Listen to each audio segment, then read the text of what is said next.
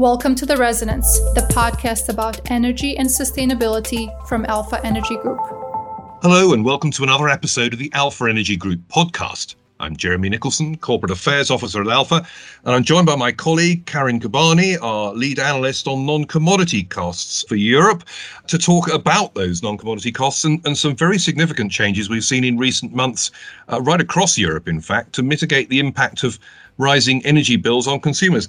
And Karin, there's not been a uniform approach taken in Europe, but there have been some similarities, haven't there? And a number of governments have made some really quite profound changes that are already starting to flow through onto business users' bills, I think. Yes, Jeremy. Yeah, thank you. I think it's fair to say that since last summer or autumn, governments across Europe, they have been waking up and seeing the pressures that end customers are under. And a lot of various schemes have been introduced everywhere in various shapes and sizes. We had reforms to change retail or wholesale price regulations. We had windfall taxes introduced on industry players. We had network or system charges reduced or remodeled. We had VAT reduced. We had government levies changed. We had tax credits introduced. We had new schemes introduced. So there's been a lot that happened over the last few months. If we just look at since beginning of the year, for example, in Germany, the fresh government, they have decided to cancel one of the biggest levies that there were in Germany, which is the renewable levy or the EEG-Umlage. That was already, it was 65 euros per megawatt hour last year and has already been reduced down to just over 37 from January. And the view was always that from 2023 onwards, it will be phased out. But that is now been announced that it will end from July onwards, which obviously will give a huge relief for customers in Germany.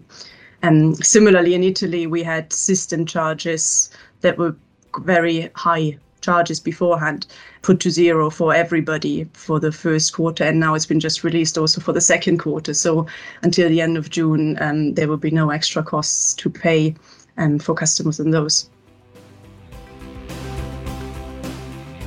And those are really quite profound changes, as you say, particularly in Germany. And the cost of the EEG renewable law in Germany was very substantial. There were always some exemptions, weren't there, for certain qualifying energy-intensive industries from some of these costs.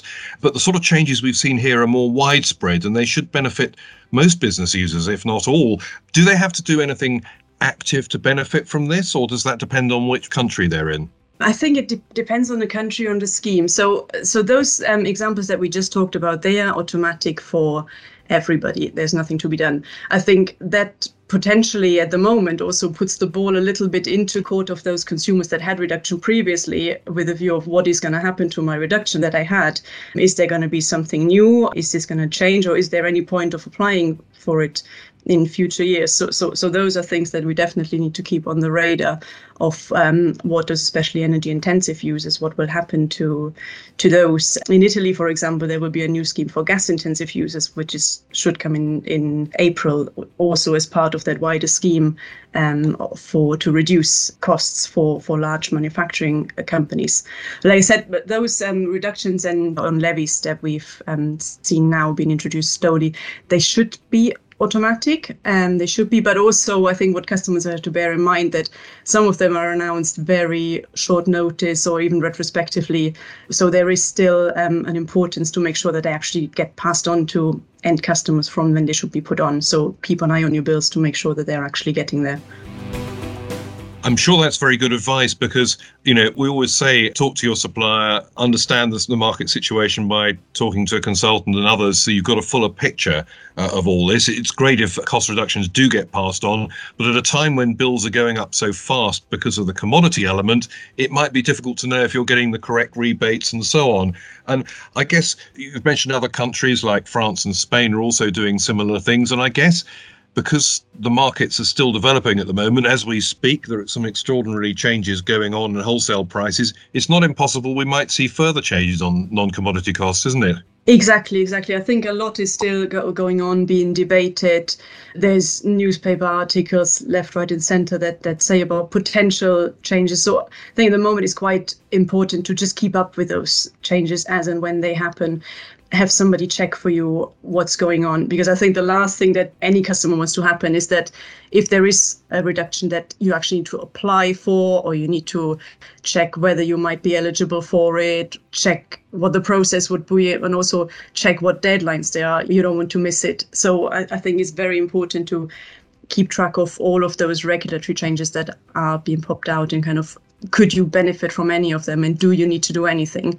Or is it an automatic thing that you will just receive regardless of whether you fit certain criteria or not?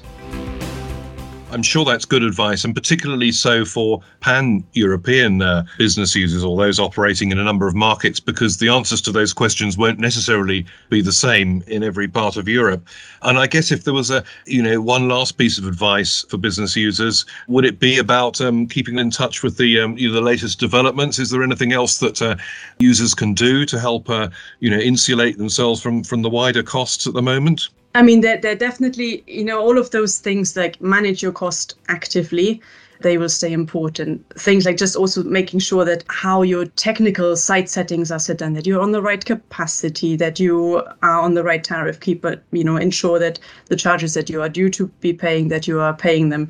Those will stay in place. I think what's even more important at the moment is to actively seek out news on those regulatory developments that are happening at the moment. Most of them with what's going on in the world at the moment.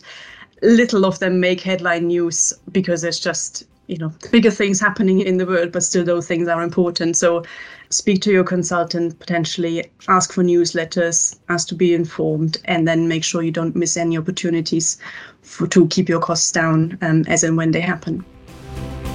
Well, I'm sure that's extremely useful advice at the moment. If for those who are procurement managers or others responsible for purchasing energy and managing sustainability and so on in business at the moment, anything can be done to manage the bills down, whether it's checking or on the right tariff, whether you've got the right exemptions, you've got the cost reductions passing through at the same time as you're having to absorb increases elsewhere. It's doubly important, I think.